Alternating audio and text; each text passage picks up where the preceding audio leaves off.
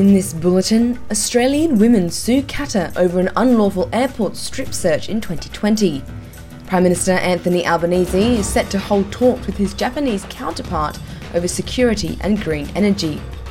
And in cricket, Zimbabwe qualifies for the final stage of the T20 World Cup for the first time after beating Scotland by 5 wickets. All the latest from the SBS Newsroom, I'm Brooke Young. 5 Australian women have sued the Qatari government after they were strip-searched at gunpoint at Doha Airport in October 2020. The women were among hundreds to be forcibly removed from an aircraft and searched after a newborn baby was found abandoned in the airport's bathroom. Many of the women say they were forced to conduct non-consensual gynecological or intimately physical examinations.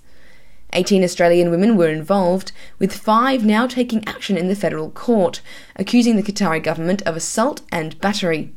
The lawsuit says they were subjected to unlawful physical contact and now experience anxiety, depression and post-traumatic stress disorder. One of the women says she was strip-searched while holding her 5-month-old son, while another is elderly and legally blind. They are seeking damages for the alleged misconduct of the government-run Qatar Civil Aviation Authority and Qatar Airways. Regional security and green energy are top of the agenda when Prime Minister Anthony Albanese and his Japanese counterpart Fumio Kishida meet today in Perth. The two are holding talks at an annual Australia-Japan leaders meeting, where a defence announcement and the issue of energy supplies will be the focus.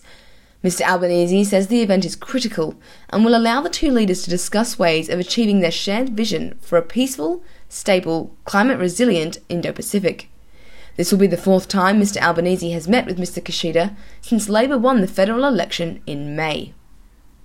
A jury in the trial for the man accused of raping Brittany Higgins has been unable to reach a verdict before the weekend.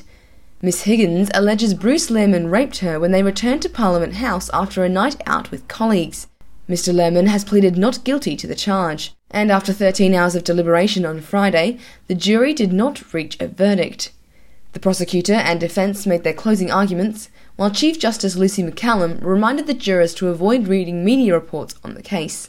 The jury will reconvene on Monday to continue deliberations until they reach a unanimous verdict. And heading overseas, UK Labour leader Keir Starmer has again called for a general election following the resignation of Prime Minister Liz Truss. Ms Truss resigned as British Prime Minister just 6 weeks into the job, after introducing an economic programme that shattered investor confidence and enraged much of her Conservative Party. The party will choose her replacement before next Friday, with former Finance Minister Rishi Sunak a leading contender, as well as former Prime Minister Boris Johnson. But opposition leader Keir Starmer says it's time for the British people to choose the country's next leader. Look, we've got to get away from this idea that there's a sort of revolving door of chaos and that we just get the next experiment at the top of the Tory party. What matters is what happens to this country. And there's the contrast, more of this chaos or stability under a Labour government. And it's very important, I think, that everybody watching this appreciates we don't have to go on like this. Former advisor and longtime ally of Donald Trump, Steve Bannon, has been sentenced following his conviction of 2 counts of criminal contempt in Congress. It comes after he defied a subpoena from the House Select Committee investigating the January 6 attack on the Capitol. A judge has sentenced Mr Bannon to 4 months incarceration and a $10,200 fine, but has allowed him to remain out of jail while he appeals his convictions.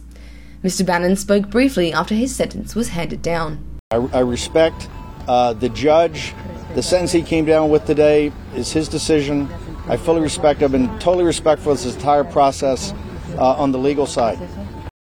And in sport, Zimbabwe has defeated Scotland in a low-scoring encounter to earn a place among the remaining 12 2020 World Cup teams. The two countries were vying for the last spot in the Super 12 in Hobart, after Ireland eliminated West Indies to secure their place.